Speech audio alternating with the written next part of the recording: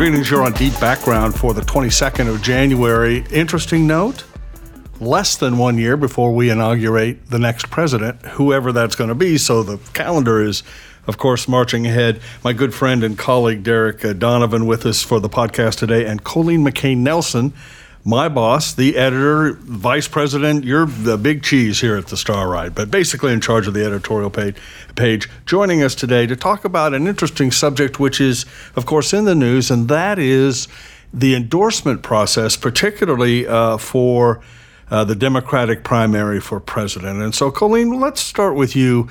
It used to be newspapers, of course, endorsed all the time, and that was one of the primary functions of editorial pages, was to do endorsements.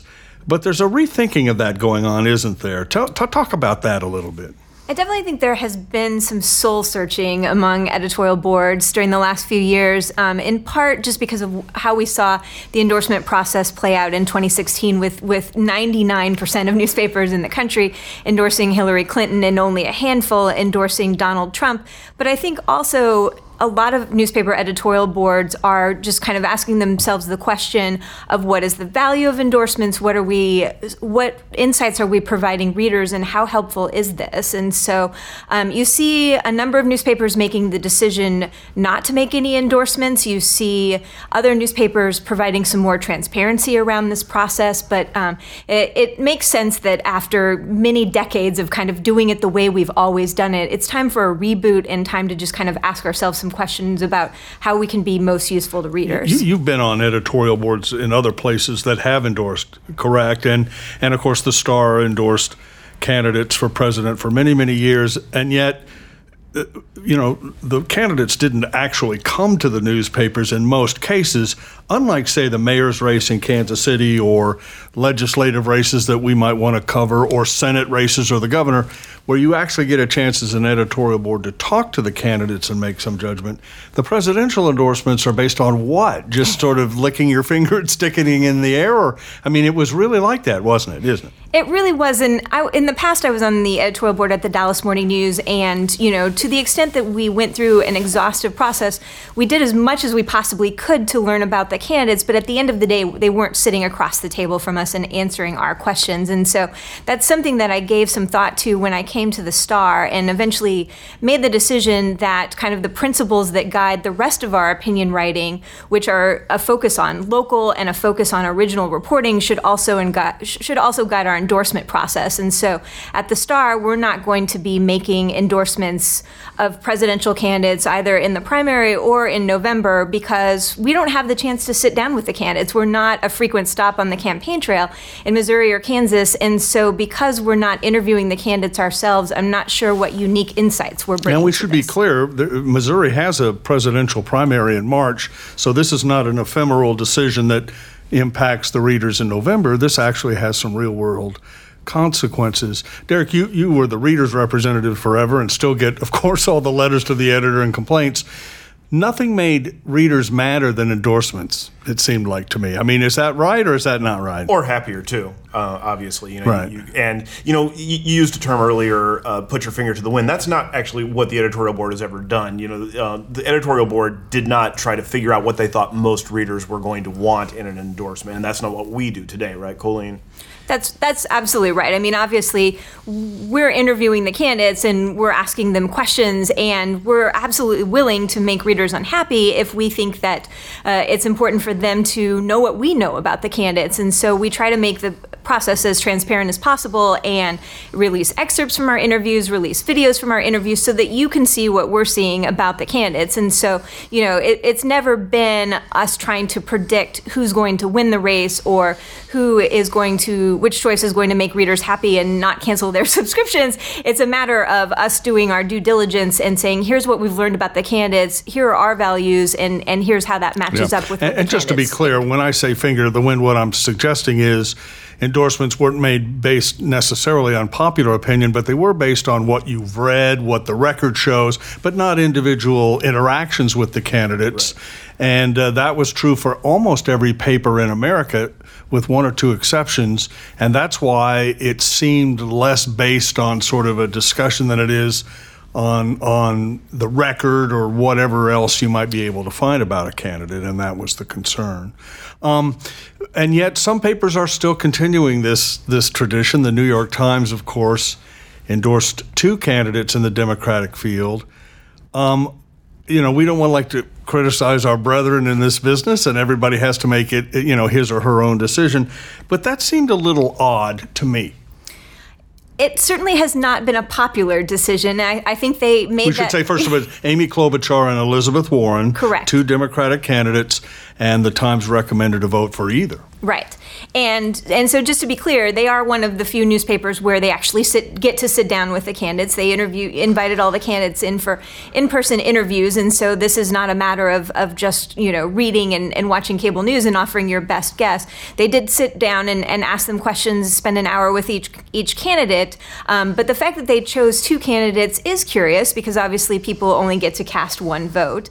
And also it's worth noting that endorsements to some degree reflect your editorial board's views on particular issues, and Klobuchar and Warren certainly don't match up on a lot of issues. And so I think it's an interesting question of, if the editorial board of the New York Times thinks X about healthcare, how does that match up with Warren and how does that match up with Klobuchar? It certainly doesn't match up with both of them. Well, right, and if you're a Democrat trying to make a decision in that race and you're looking to the New York Times for some guidance, and healthcare is important, you get really no guidance at all, do you? It's sort of a pick-em approach. Other than you obviously know they don't like Buttigieg as much, and that's, again, not that much in such a crowded field. Colleen, aren't all endorsements in primary elections a little problematic too?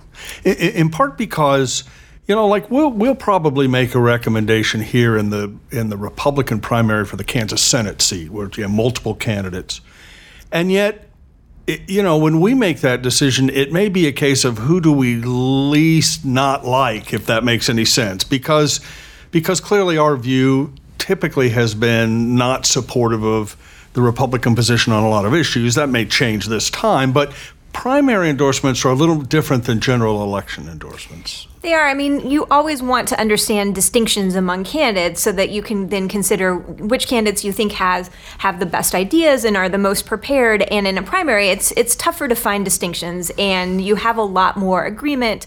And, particularly in this Democratic field, I mean, you have a couple different lanes and you can kind of divide the candidates into a couple different camps. But at the end of the day, they agree on a whole lot. And they also all agree that they think Trump is terrible at his job, and that they would do everything differently than Trump. And so it's harder to kind of separate them from each other. Right.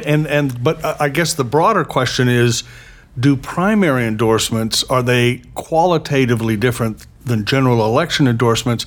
Because you're in essence trying to ascertain the best candidate, say, and this is true for conservative papers too, endorsing Democrats, where you're trying to decide who is least objectionable, not who is necessarily the best possible occupant of the office. Does that question make any sense? I'm rambling a little bit, but that it just seems like primaries, as opposed, for example, to nonpartisan primaries like the council races, where there are local issues that are not R or D, and we can make some judgment on that basis. It just seems like primaries are more difficult in that way. They are, but it's still important, and particularly at the local level. And I think at the end of the day, one of the problems with making endorsements in presidential races, whether it's the primary or the general, is those are the races where voters just have a flood of information. There's no lack of information, and they certainly have tons of options to kind of take in details about the candidates and ultimately make their own determination. And I think on the local level, as you drill down and you make endorsements in a primary for a legislative race, there's huge value in that, because there really aren't other sources of information where voters can find out what's the difference among these 3 Democratic candidates running for my legislative seat. Right. And that's another reason why endorsements at the presidential level are losing their value, right, Colleen? Because you just don't move the needle in this current environment. It isn't like a lot of voters are sitting around thinking, well, I don't know who to vote for until the Star tells me what it wants to do, or any newspaper. Right. I mean, when I was at the Dallas Morning News and we did this exhaustive process and worked really hard on our endorsements, I never heard from a reader who said, well, you changed my mind. Right. I was going to vote for X, but now I'm going to vote for Y, or I just didn't know what to do. And this was the most illuminating thing I'd ever read. And so I'm not sure how much kind of added value we're giving readers with those presidential endorsements, but I can absolutely make a case for value and insights and giving readers unique content by virtue of writing about races that are closer to home. And doesn't a lot of this also speak to something that in my 24 plus years here has been the most transformational thing in this newsroom is, you alluded to earlier, everything we do now, we're trying to figure out how we can be Kansas City. And there was a time 15 years ago when we wouldn't even think twice about doing a national topic here. And we just don't do that anymore unless there's something that is specifically that we can bring to it that's different, right? Yeah. Right. And that's true in news coverage and opinion coverage. And I mean, this is what we can do that's unique, that readers can't find anywhere else. Right, which is why we urge everyone to subscribe, which is what I'm doing now. Hey there, this is Derek Donovan of the Kansas City Star editorial board, and we hope you're enjoying the podcast. If you like what you hear, help us support this podcast and the journalism that reporters at the Star do every day by subscribing. There's an easy way for you to do it. Head to kansascity.com/background. You'll even get a special discount just for being a deep background listener. By subscribing at that URL, you will get 3 months of unlimited digital access to the Star for $1.99 total. That's right, you get access to kansascity.com, the e-edition of the newspaper, our mobile apps, and more for 3 whole months, and it only costs you $1.99. That's a pretty sweet deal. Plus, you will be supporting journalism that makes a difference in Kansas City. So, go grab your computer or mobile device and head to kansascity.com/background. And hey, thanks for listening. One more question about the Times before we move on to the Des Moines Register, which is also going to endorse. Does the timing make sense for them to endorse now? I mean, let's say one of the field changes, which almost certainly it will do in the next 3 or 4 weeks as candidates win and lose, and then do you re-endorse? I mean, it also seems a little strange in that sense. Right. That's always a delicate dance of you want to get as close to the election as you can within reason, but also you want to give folks time to kind of digest your endorsement, and so I mean there's still a few weeks before Iowa, and they were ahead of the Des Moines Register, the home state paper there, but clearly they had some reasons for deciding that this made sense for them, but the field, as you note, the field could still change, and we didn't see them interviewing the candidates who were not competing in some of the early states, and how does that factor in? It's very arbitrary. Right. It's a big field, and again, it could be that one candidate drops out and his or her support then shifts to another candidate, or it may change a message. And it just seems like you're chasing a running car all the time. Do you endorse before the South Carolina primary? Do you make a different statement before Nevada or Missouri or Super Tuesday? And to pull the trigger now and then in essence say, well, we can't really decide, it's 2 candidates, seems just odd. That's the best way to put it. We have to note, too, that we on the Kansas City Star editorial board endorsed 2 candidates in the Kansas City mayoral primary. Again, nonpartisan. Nonpartisan, right. And the primary selected 2 candidates. Correct. And it's funny, though, because the 2 that we selected, Phil Glenn and Alicia Kennedy, neither of those made it, right. And so we ended up having to endorse somebody we had not given a primary endorsement to. Correct. And we had conversations about it. And there was some angst about that. That's right. There's no question about it. Okay, let's move on to the Des Moines Register, which my understanding is will issue its endorsement over the weekend.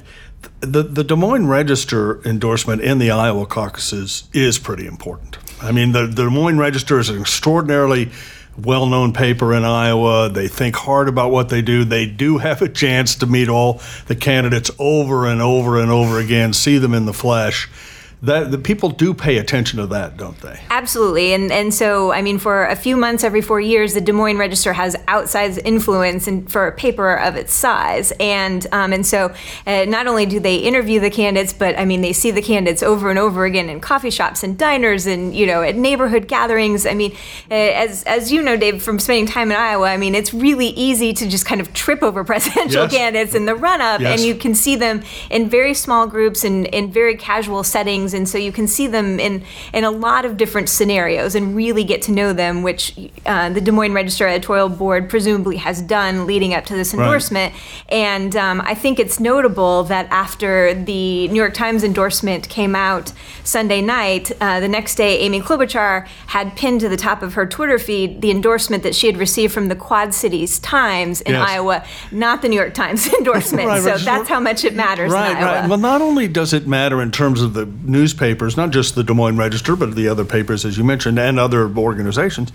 they all have a chance to see the candidates, but they also understand their audience. I mean, the Des Moines Register is, brilliant about understanding, what its readers think is valuable and asking questions about issues of importance to Iowans, not to the entire country. Now, sometimes that gets into the notch baby Social Security issue or ethanol subsidies.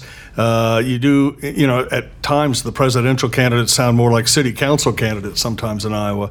But it's that marriage of understanding the audience plus getting access to the candidates that seems to make their endorsement and endorsement process much more valuable. Absolutely. And I think it will be interesting to compare just kind of the questions that were asked of the candidates at the Des Moines Register meeting versus the New York Times editorial board meeting, and just, the issues that they drilled down on. And credit to the New York Times for being more transparent about their process this time and, pulling back the curtain, letting us read transcripts and see video from their candidate interviews. The Des Moines Register has been pretty transparent in the past, so I assume we'll get to pull back the curtain on their interviews as well. And it's just interesting to see what issues they put at the top of their list and the questions they ask. Before we wrap up this conversation, does the picture, in your view, Colleen, surrounding endorsements change because the Democratic field this year is so amorphous? I mean, there's so many candidates. It's so weird. I mean, it isn't a binary choice or even, 3 or 4 candidates. It seems that there are all kinds of scenarios. That makes it even harder in some ways. It does make it even tougher. And, despite all the frustration with endorsing 2 candidates, and I get that, by the same token, I think there's value in kind of giving readers a sense of how you line these candidates up, and just endorsing one. If that person doesn't win, or that doesn't win early, or that person it doesn't appeal to a particular voter, where do they go from there? I mean, they still have so many other choices. And so I think there's value in helping folks sort through the entire field. And, we faced a similar challenge with the mayor's race in Kansas City, where we had 10 candidates and really good ones, and too. really good ones. And so, I think it puts the onus all the more on the interviewers and the editorial boards that are doing these endorsements, not only to come up with one selection and explain it and defend it and argue for it, but also to just kind of help explore the entire landscape. Right. And I think the better comparison for our purposes was the endorsement we made in the 3rd District of Kansas primary in 2018 with Sharice Davids and the rest of the field, 6 good qualified candidates. And, when you have discussions around a field that large, a lot of times you end up, in my experience, with sort of saying, well, I like her on healthcare, but I like him on foreign policy, and she had a good idea on, infrastructure or whatever it is, and you get tied in knots. And I think in that situation, we relied a little bit on personal story and a sense of intelligence and energy, and not so much, do you like this person on this issue or that issue or the other. And I think, particularly at the presidential level, Derek, you may agree or disagree, that's how a lot of voters make up their minds. Like in Iowa, I like them all, and therefore I like, Mayor Pete because he is, a mayor and he has this experience, life experience, or I like Amy Klobuchar or Bernie Sanders or whoever it is. Yeah, there's certain value to that, definitely. And also, even though the Times didn't cast their editorial this way, it also has value to those people who don't follow these races obsessively the way that people like you and I do. Yeah, but that's not Iowa, believe me. That's not right. But Everyone in Iowa is obsessed with what's one of the going things on. I thought was you could use that for is you're going to vote for a Democrat, and this helps you if you are kind of deciding between Bernie Sanders and Elizabeth Warren, people, two of the candidates who are further on the progressive side, or Joe Biden and Amy Klobuchar, who are both, a little bit more moderate. That might be able to help you tip the scales a little bit there. Right, I don't disagree with that. I guess what I'm saying is when you see a field that's pretty big, and the mayor's race in Kansas City was another example, at some point you have to say, unless there's a disqualifying position on an issue you find important, at some point you do get to a discussion of background history, intelligence, energy, things that are a little harder to quantify. And it may be that that's what's going to happen in Iowa, because I do think you get the sense, A, that there are a lot of undecideds even at this point, and undecided caucus goers, and B, the nomination process will be fluid far past Iowa and even New Hampshire, in part because people are making judgments on that sort of more personal level than they are on specific issues.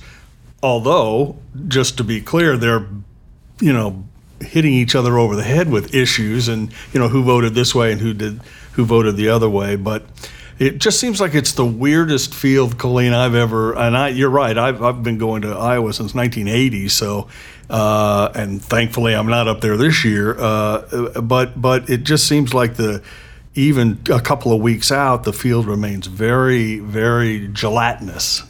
Absolutely, and I've seen polling where a huge percentage of Iowa voters say they're still undecided or still kind of considering other candidates, which is amazing considering how much run-up time we have to this now, how many opportunities they've had to see these candidates. And it's also fascinating because you now have a big chunk of the field pulled away to the impeachment trial. Right, and so, Pete Buttigieg and Joe Biden have kind of a clear shot on goal where they get to roam Iowa without all the senators getting in the way. And again, most of the time you would think, that's not much of an advantage in Iowa. The classic story is voters there will say, I've only seen him 3 or 4 times. I haven't made my mind up yet, So I think that dynamic's in play. It'll be fascinating to see what the Des Moines Register does. First of all, I don't think they're going to endorse 2 candidates. I could be dead wrong, but I think they're going to pick someone.